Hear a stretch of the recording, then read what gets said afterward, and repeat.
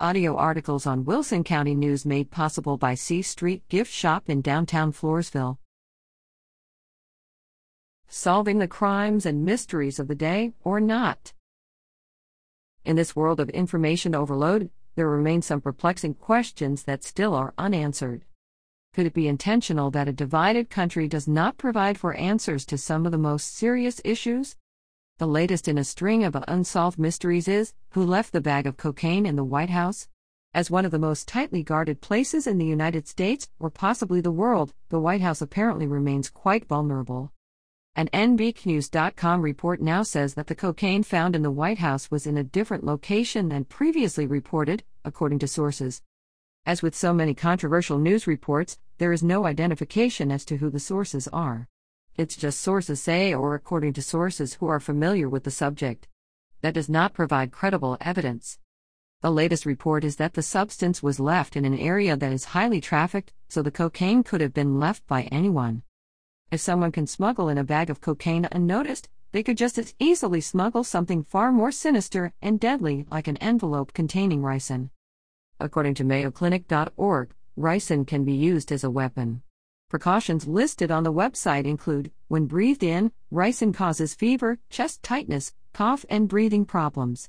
Ricin can cause a fluid buildup in the lungs.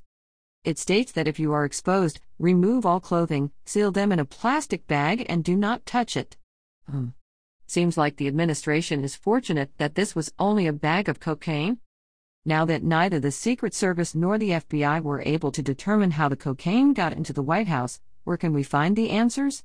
There are no more Woodwards and Bernsteins out there today. Bob Woodward and Carl Bernstein are the reporters who broke the 1972 story of the Watergate break-in that ultimately led to President Richard Nixon's resignation. Another recent mystery remains about the sources of leaked documents prior to the Roe v. Wade decision. A report from PBS.org states that 8 months, 126 formal interviews and a 23-page report later, there is still no definitive answer as to who leaked the highly confidential information. That leak resulted in protests and threats against some of the Supreme Court justices, as they were pressured over their pending vote on the abortion issue. While Roe v. Wade eventually was overturned as a part of the Constitution, the justices shifted the abortion decision down to the individual states. Amazingly, in this information age, no one has been able to discover who breached the confidence of the highest court in the land. What happened to JonBenét Ramsey, the darling little beauty queen who was found murdered in 1996? Even after thousands of leads and resulting interviews, news reports conclude that the mystery remains. Natalie Wood's death in 1981 also remains a mystery. Going back a few more decades, debates continue about whether the man who shot President John F. Kennedy acted alone, or was he involved in a deeper plot? And of course there is the unending story about Hunter's laptop. We now know that the laptop was real and that it contains highly questionable, even scandalous or possibly criminal, information, but no one seems to know what to do about it.